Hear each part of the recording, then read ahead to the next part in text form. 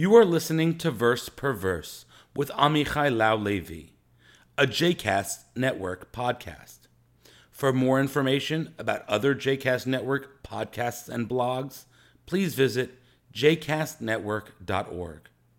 This weekly podcast, focusing on the Torah portion, was originally recorded in 2006 and 2007, but like the weekly Torah portion, they are as timeless as ever.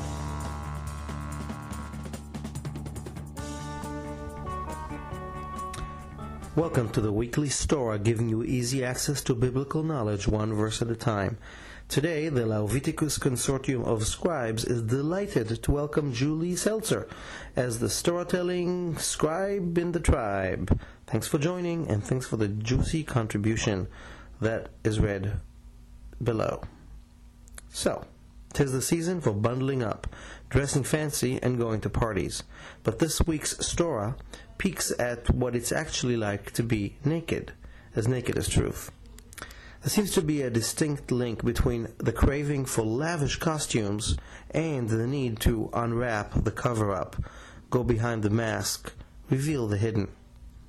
And while last week's Torah featured the birth of Benjamin, the youngest of the tribes, this week we are focusing on his older brother, the one famous for costume, for the coat of many colors, and for what he had going elsewhere.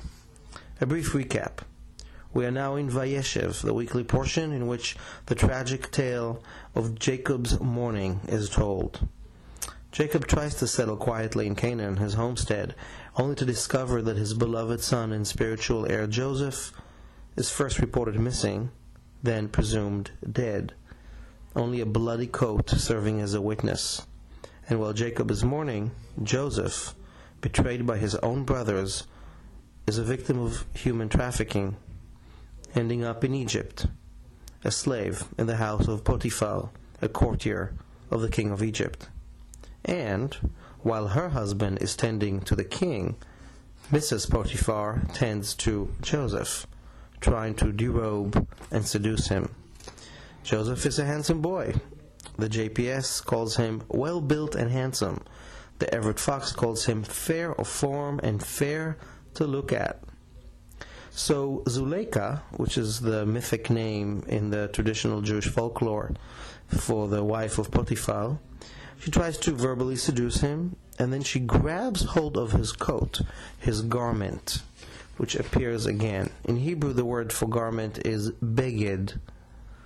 And when she's rejected, she uses this beged again, this article of clothing, as evidence that Joseph tries to rape her.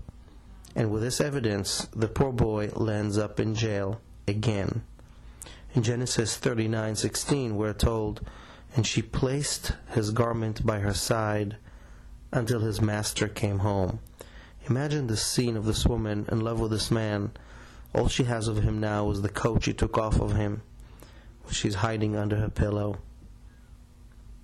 The word beged appears 6 times in 7 verses in this context, forcing special attention to its presence, pointing out to the underlying truth by screaming out, "Hey, I'm a lie!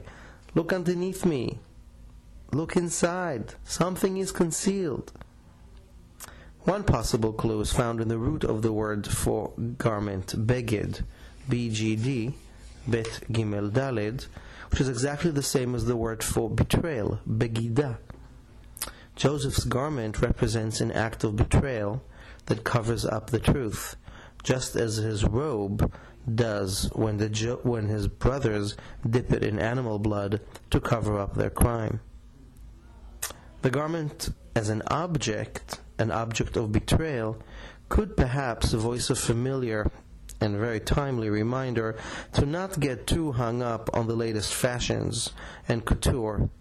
But here too there's much more than meets the eye. And the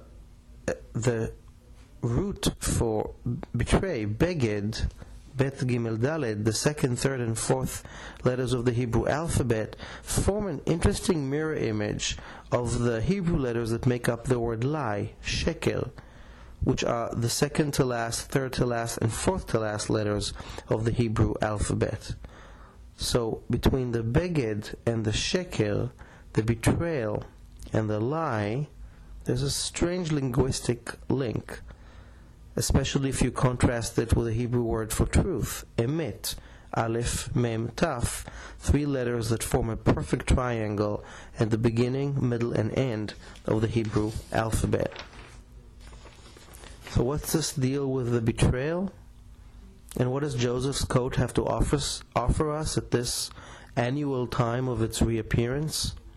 Maybe a reminder to look deeper than the garment, deeper than the wrapping, deeper than the packaging. And perhaps that we all want to get naked, to get at the naked truth, to fully know ourselves, for others to fully know us, and for us to fully know them. Even the way we share stories, definitely in the Jewish tradition, begins with an undressing. We prepare to share our most sacred stories by first removing the garment and revealing the unrolled, naked Torah scroll. And just as the Torah has a protective skin, made of velvet, without which the truth would be too overwhelming to access, we too need clothing for our souls. Though somewhat counterintuitive, creating and presenting ourselves through garment, cover, and costume is a way of accessing and sharing our deeply humane nakedness. Every time Joseph's coat is taken off of him, a new destiny and identity await him. Like a snake, he grows new skin, new self. Thus, for us, what is it this time round that depicts our garment? And what is it between the personal garment and the naked truth? I invite you to think about this after, during, lighting the romantically inclined Hanukkah candles and stripping away the truth to its core light. Shabbat Shalom. Happy holiday. Shabbat Shalom.